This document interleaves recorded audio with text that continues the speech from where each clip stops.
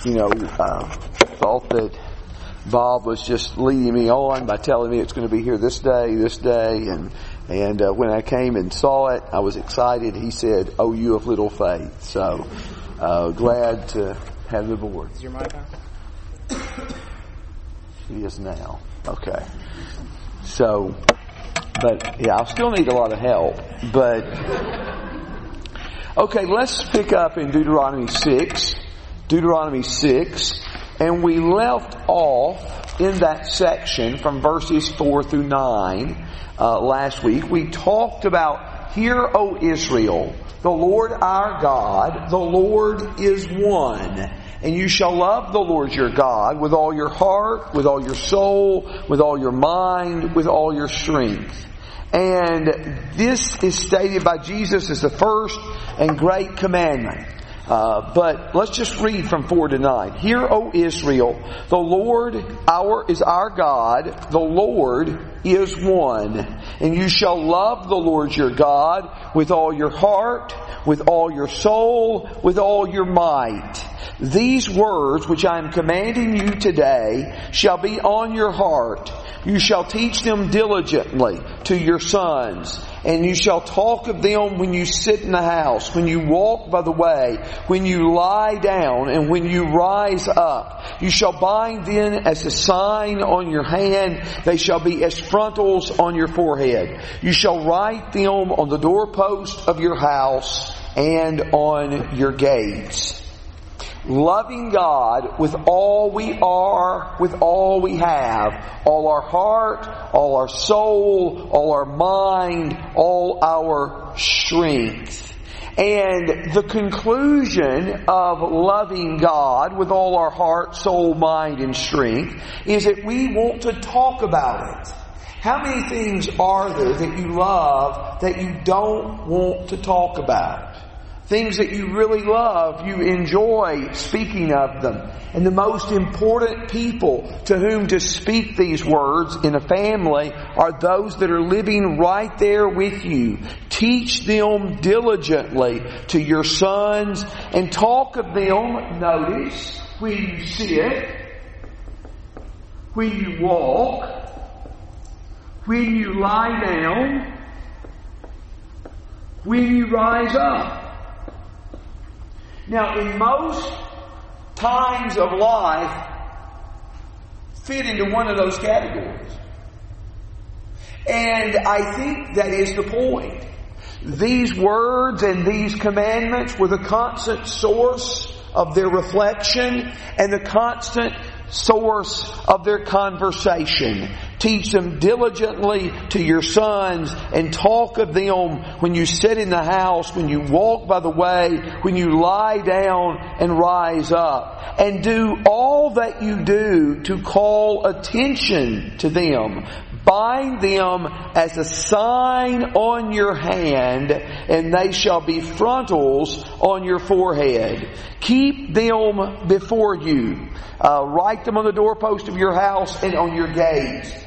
Because of these words in verses 8 and 9, the Jewish people wore things like phylacteries, little leather pouches that had passages tied in them to remind them of God's Word and to keep the Word of God before them. They are referenced by Jesus in Matthew 23 and verse 5. Now, I think sometimes they're also referenced in the Old Testament in Exodus chapter 13. I think because of Jesus' condemnation of them in Matthew 23 verse 5, some broaden their phylacteries and lengthen the tassels of their garment. We inherently associate those things with hypocrisy. But that's not the right connection. They were doing it to call attention to themselves. God wants us to do it to call attention to His will. Was nothing wrong with them writing the Word upon their forehead. There's nothing wrong with us posting verses on our refrigerator and upon our wall. Now, if we do it just to call attention to ourselves, we are doing wrong. But if we're doing it to remind ourselves of His Word, we're doing right. I know that there's another class at this time that's talking about parenting. But I would say there's nothing more important about parenting than Deuteronomy 6, 4 through 9. Talk of the Word constantly. Let it be the source of our conversation. I want to tell you one thing I've noticed over the years. I first noticed this about 15 years ago. And I went somewhere to a meeting. And the man said, let's go visit my grandson. And he's not faithful. And we need to encourage him to get right with the Lord. And I appreciate the grandfather. I'm not criticizing the grandfather. But it was one thing fascinating to me. He had forsaken the Lord. He wasn't hostile. But he had forsaken the Lord. But he still liked the same sports team that he grew up liking in that house. Have we done a better job of communicating our allegiance to certain athletic teams than we have communicating our allegiance to Jesus? And I looked for that after that. And I noticed it time after time. Let's make sure the allegiance that we're emphasizing, above all, is allegiance to Him. He is our priority. A moment ago I saw a hand up, and I wasn't finished with the thought. Okay. Let's look at verse 10. It shall come about when the Lord your God brings you into the land which He swore to your fathers, to Abraham, Isaac, and Jacob, to give you great and splendid cities which you did not build, houses full of all good things which you did not fill, hewn cisterns which you did not dig, vineyards and olive trees which you did not plant, and you shall eat and be satisfied. Then watch yourselves that you do not forget the Lord your God, who brought you out of the land of Egypt, out of the house of slavery.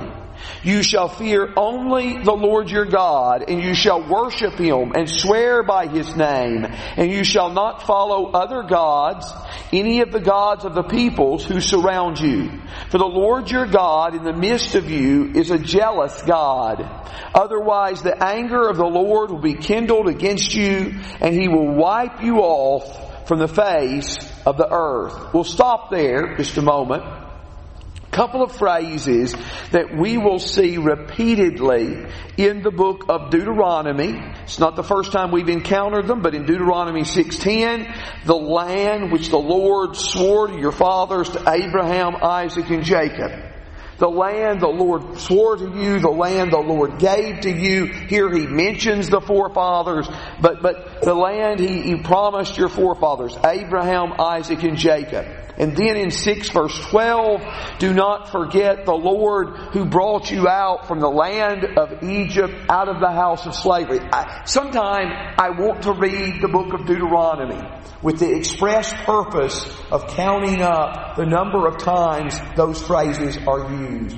Those phrases are never forgotten in this book. The Bible wants to constantly remind us what God has done in the past in delivering them from Egypt, what He has promised for the future here, the promised land that He swore to Abraham, Isaac, and Jacob. Now, here in chapter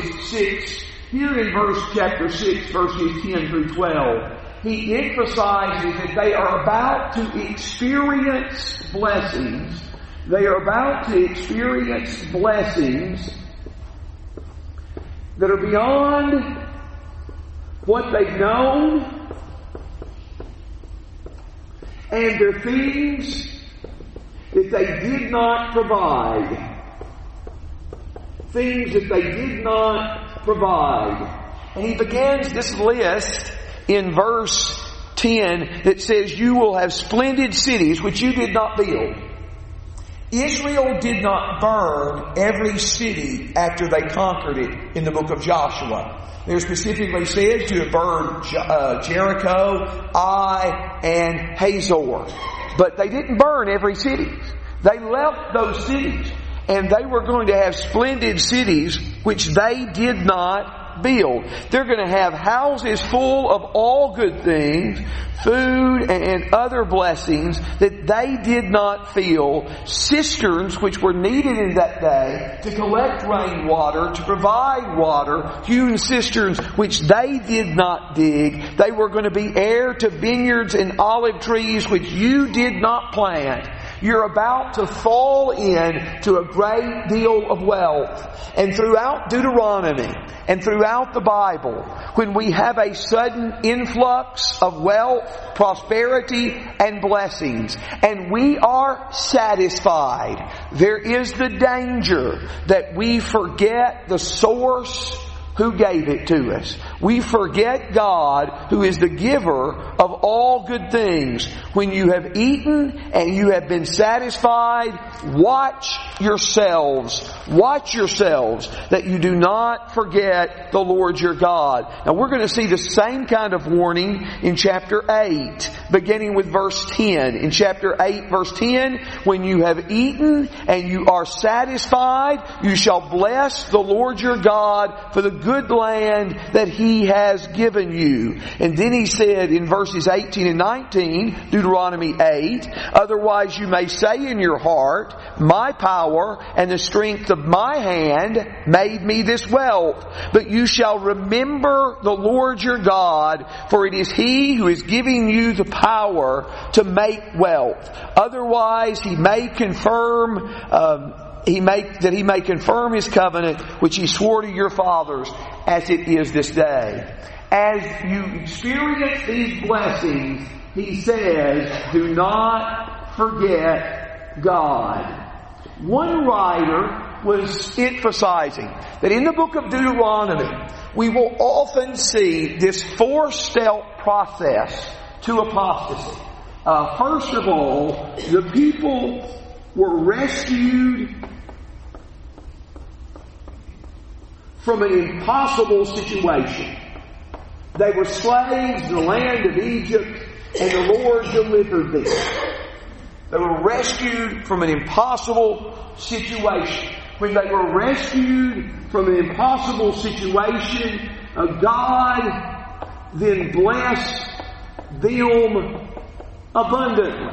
Now this all sounds good. This all sounds good, doesn't it?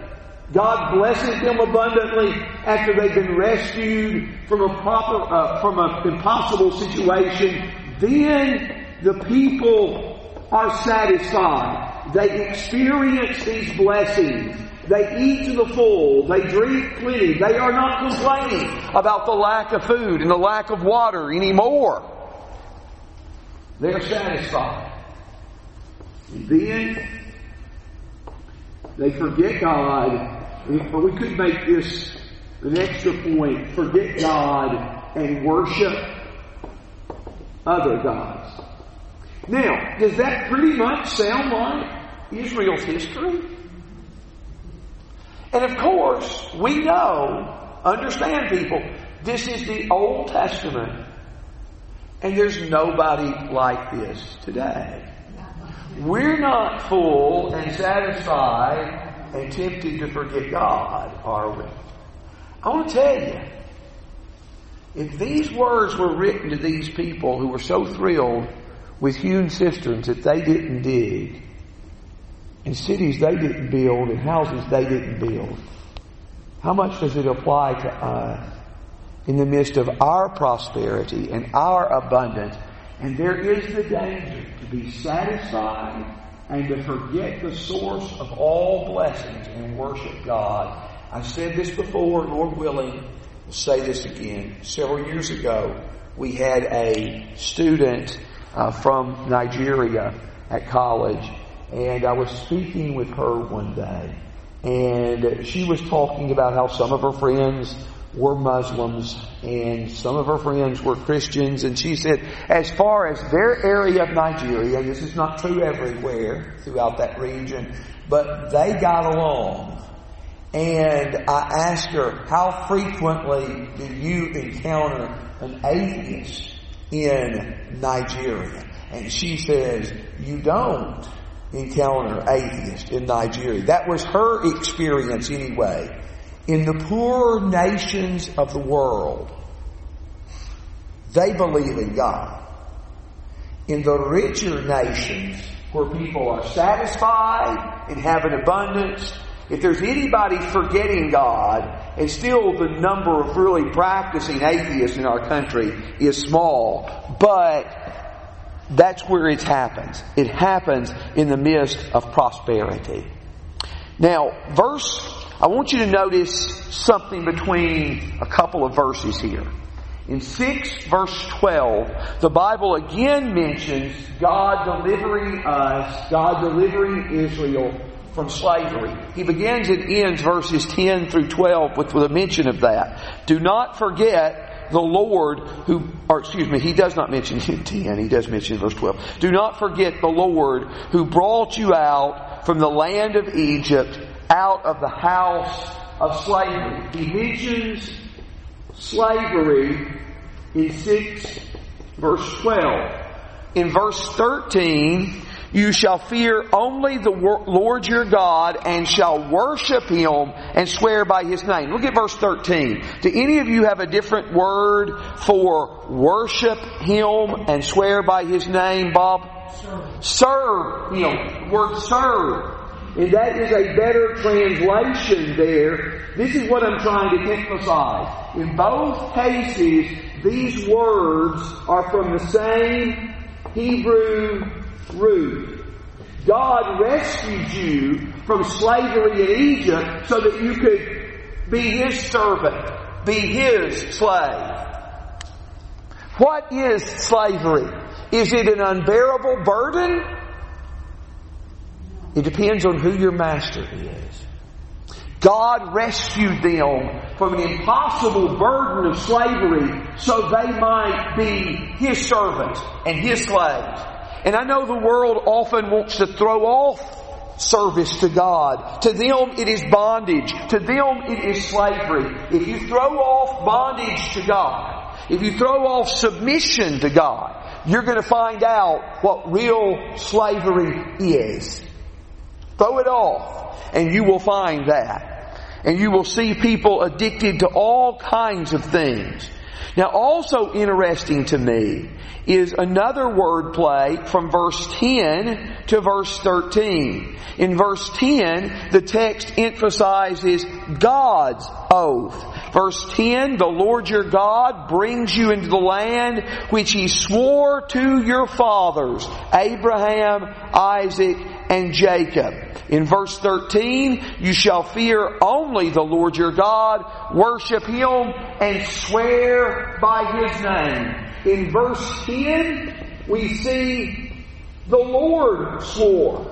It is the Lord's oath. Because the Lord has sworn to give you the land, you must swear only by His name. Again, the same thing. This is man's oath. To swear by a God means that you believe that God is real and can punish you if you speak falsehood.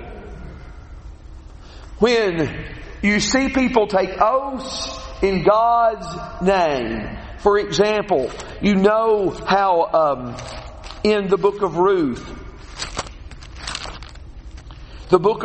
Naomi said, "Depart from following me." And Ruth said, "Do not urge me to leave you or to turn back from following you.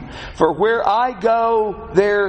you go, there I will go. Where you lodge, I will lodge. Your people will be my people. Your God, my God. And where you die, there I will die and be buried. Thus may the Lord do to me, if anything but death separates me and you." That is an oath in God's name. You're saying, if I'm unfaithful to this oath, may the Lord who hears these words Judge me and punish me.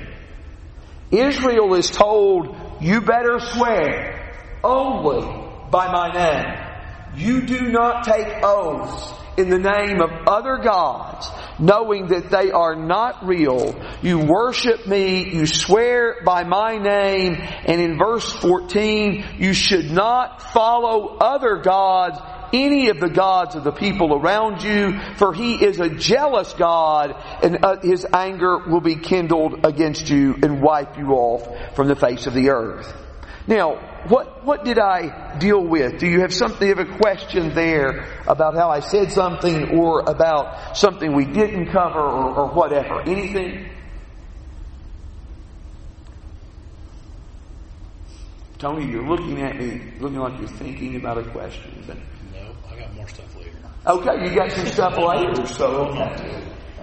So this is later. I'm just going to kind of overlook. So, but Raymond.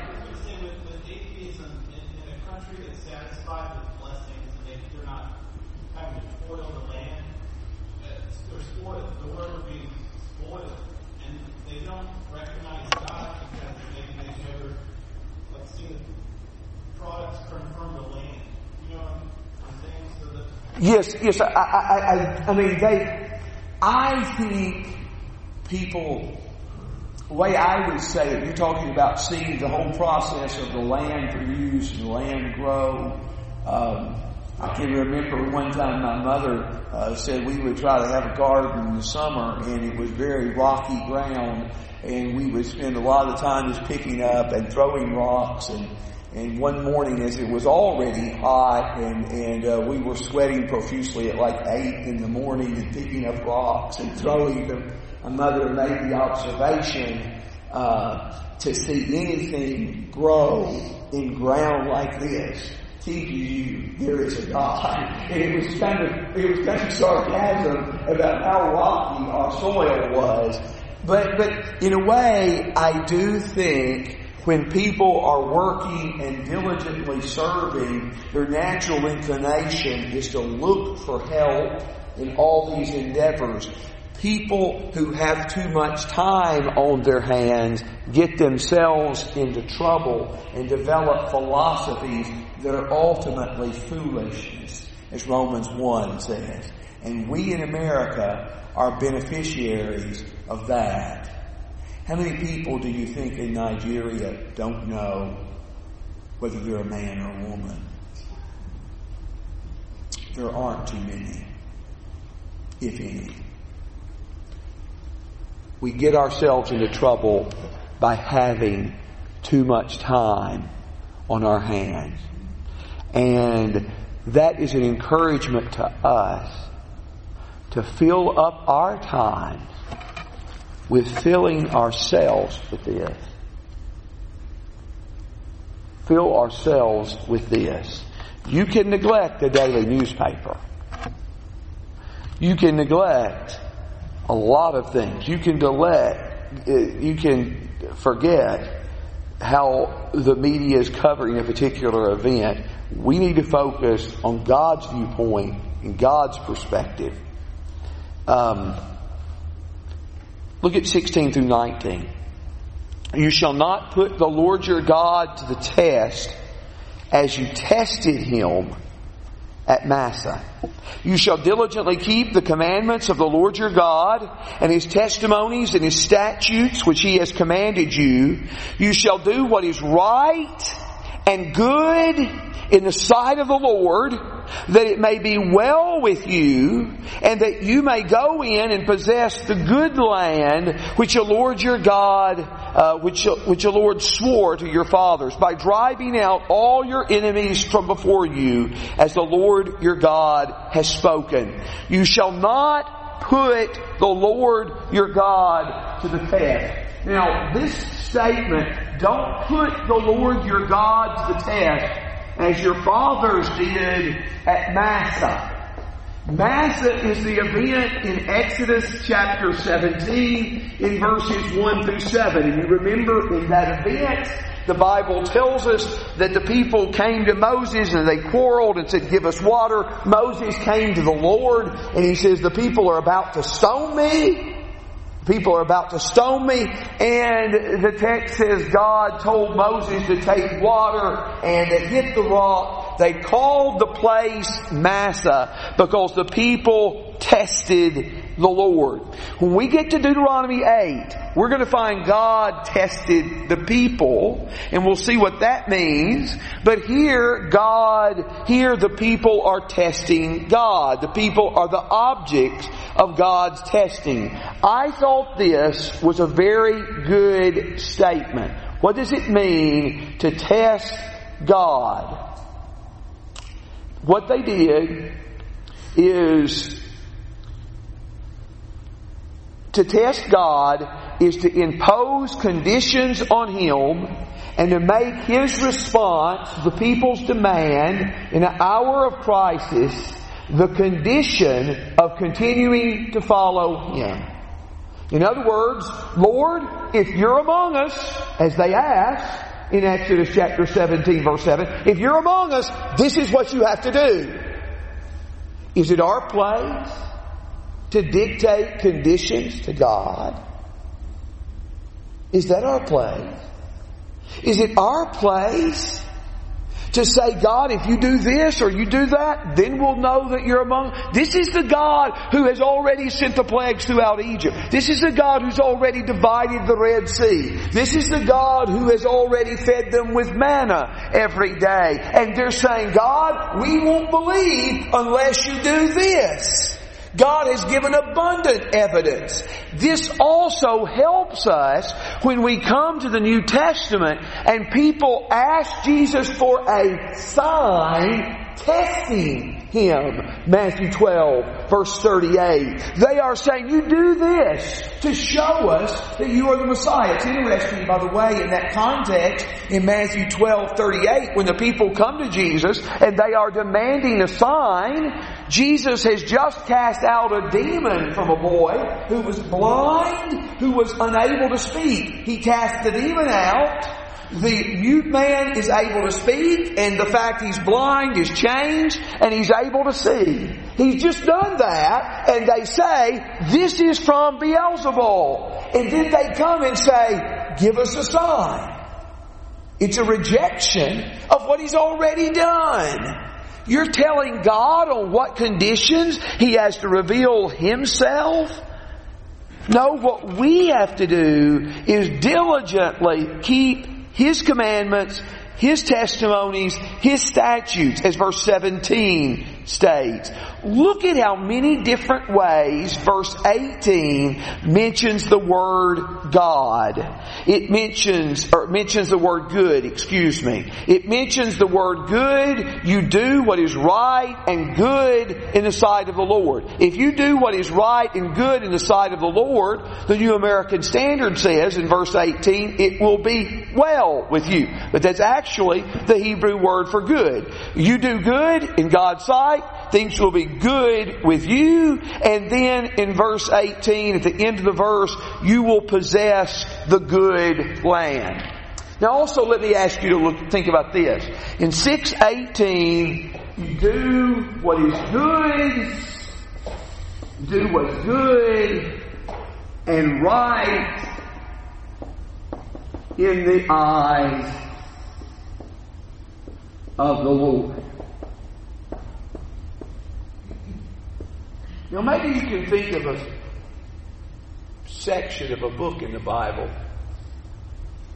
where every man did what was right. What, Sarah? What was right in his own eyes. In his own eyes. What section of the Bible is that? Judges. And particularly Judges 17 through 21. We see that expression repeated in a shorter or longer version at least 4 times in that section. Judges 17:6, 18:1, 19:1, and 21:25. They did what was right in their own eyes. When people do that and live that way, chaos ensues.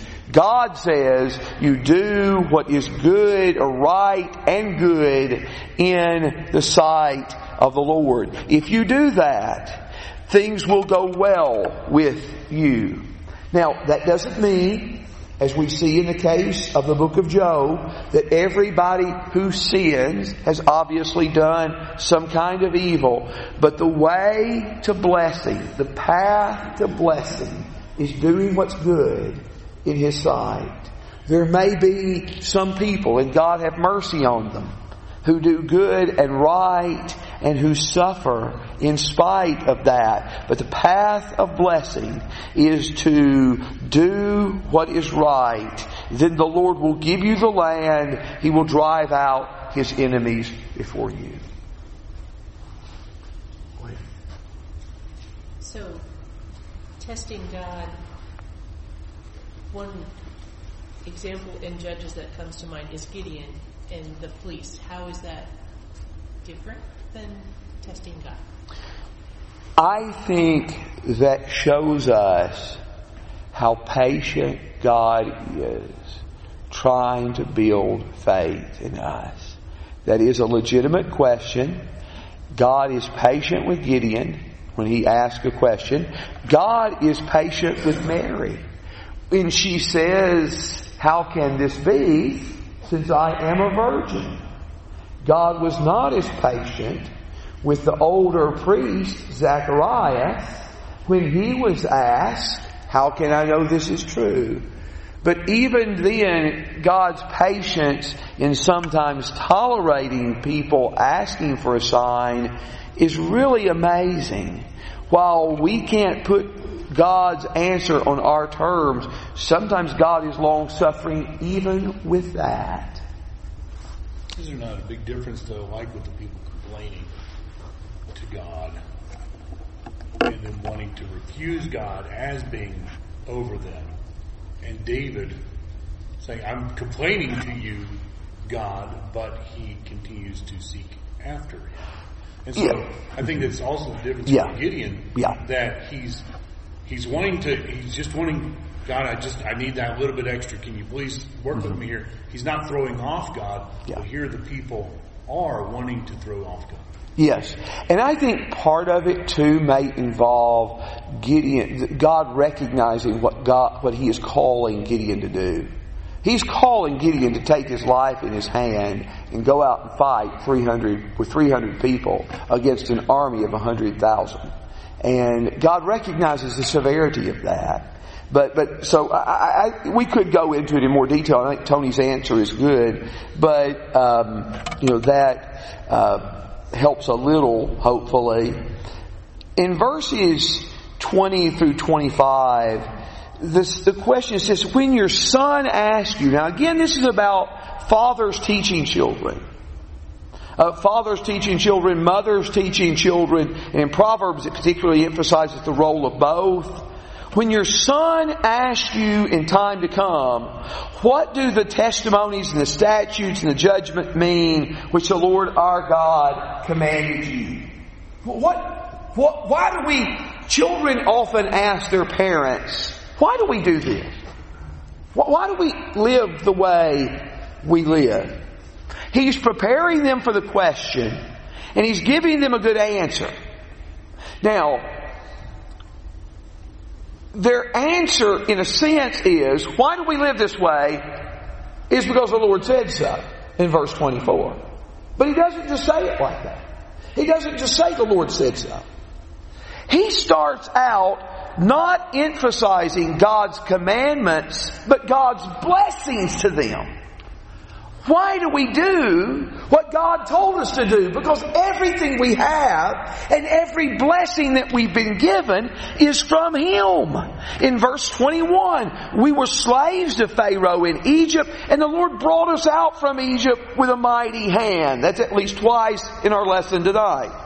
In verse 22, moreover, the Lord showed great and distressing signs and wonders before our eyes against Egypt, Pharaoh, and all his household. And He brought us out from there in order to bring us in to give us the land which He had sworn to our fathers. So in verses 21 through 23, all of this answer, focuses on what the Lord has done. How the Lord is the source of every blessing. And I think that's a good pattern for us.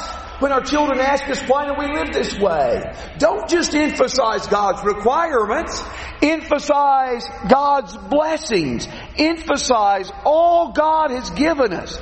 In light of how He has blessed us and all He has done for us.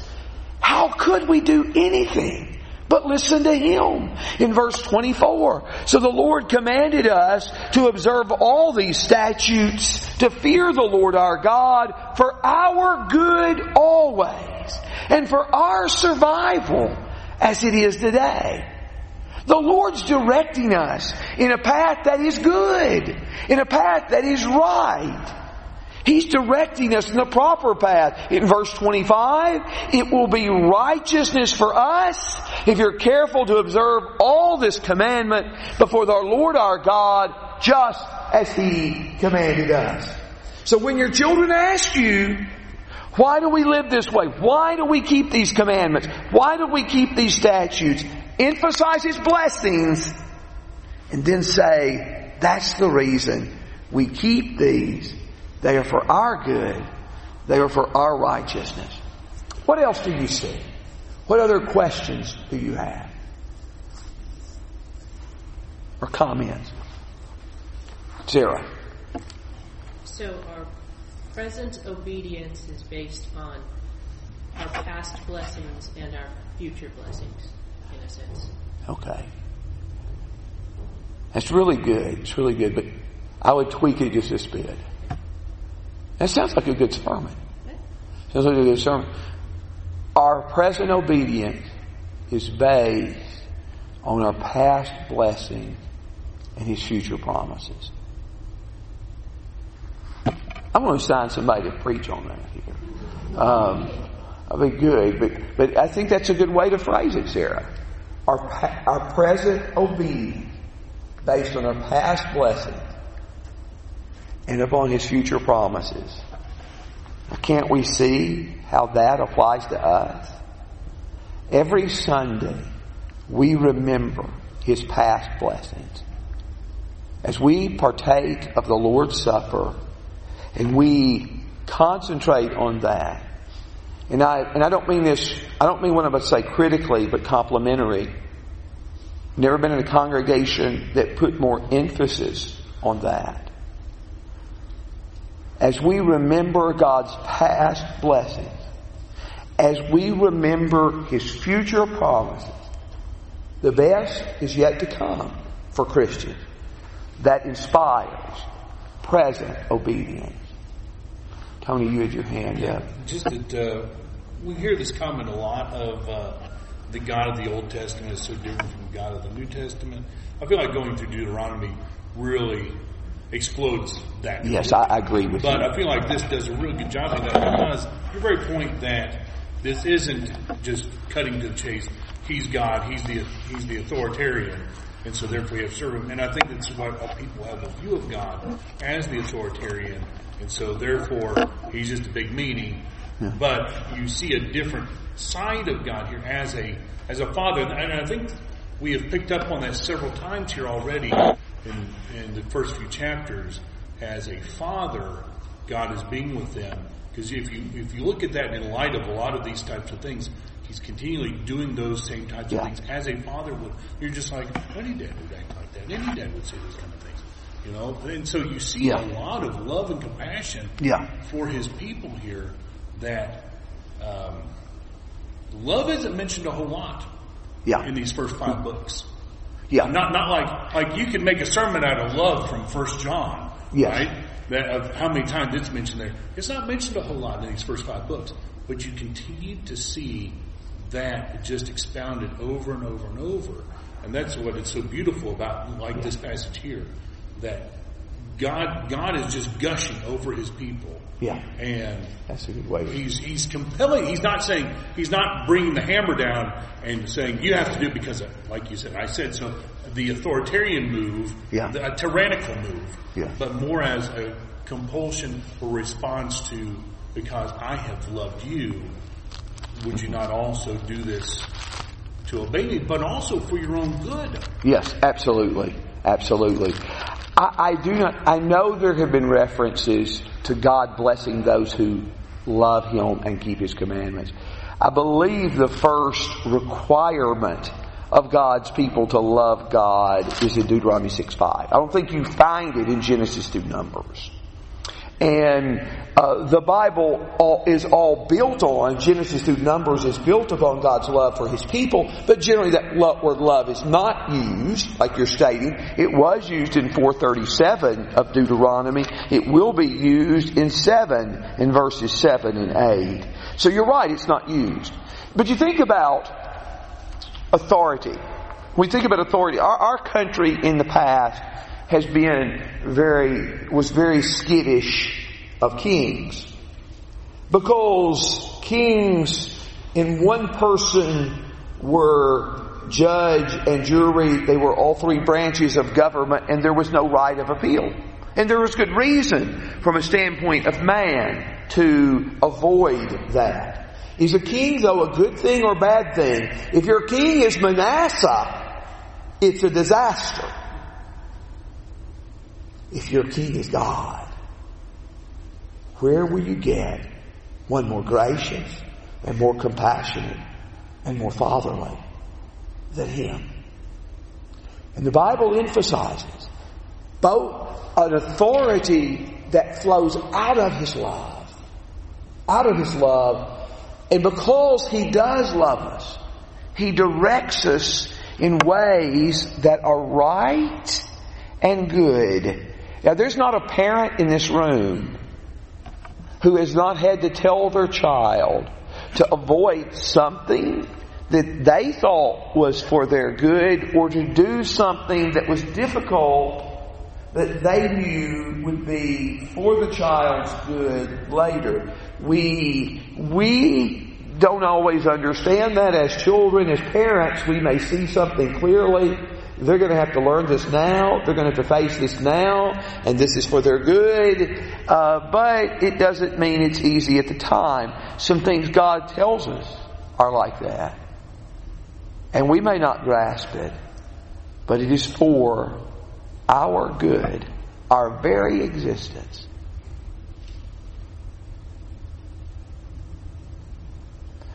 Let's see if we can make a little dent in 7. I want you to again notice, as we start reading the first couple of verses of 7, how frequently God's activity is highlighted. In verses 1 and 2, when the Lord your God shall bring you into the land where you are entering to possess it, and you shall clear away many nations before you, the Hittites, the Girgashites, the Amorites, the Canaanites, the Perizzites, the Hivites, and the Jebusites, 7 nations greater and stronger than you. Then the Lord your God shall deliver them before you, and you shall defeat them. You shall utterly destroy them. You shall make no covenant with them, and show no favor to them. The Lord, verse 1, the Lord shall bring you into the land to possess it. He mentions 7 nations there. Sometimes as many as 10 are mentioned.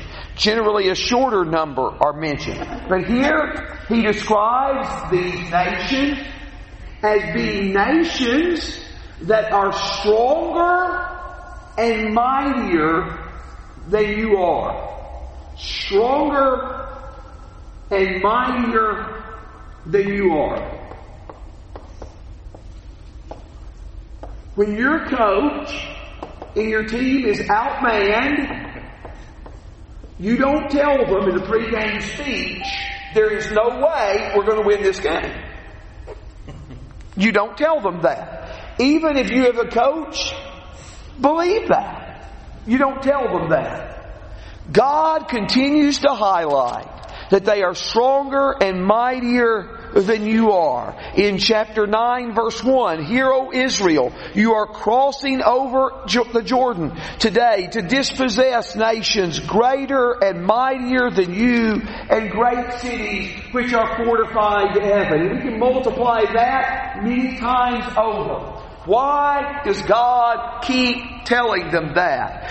That they will remember when they win the victory that it is not by their power but by His power.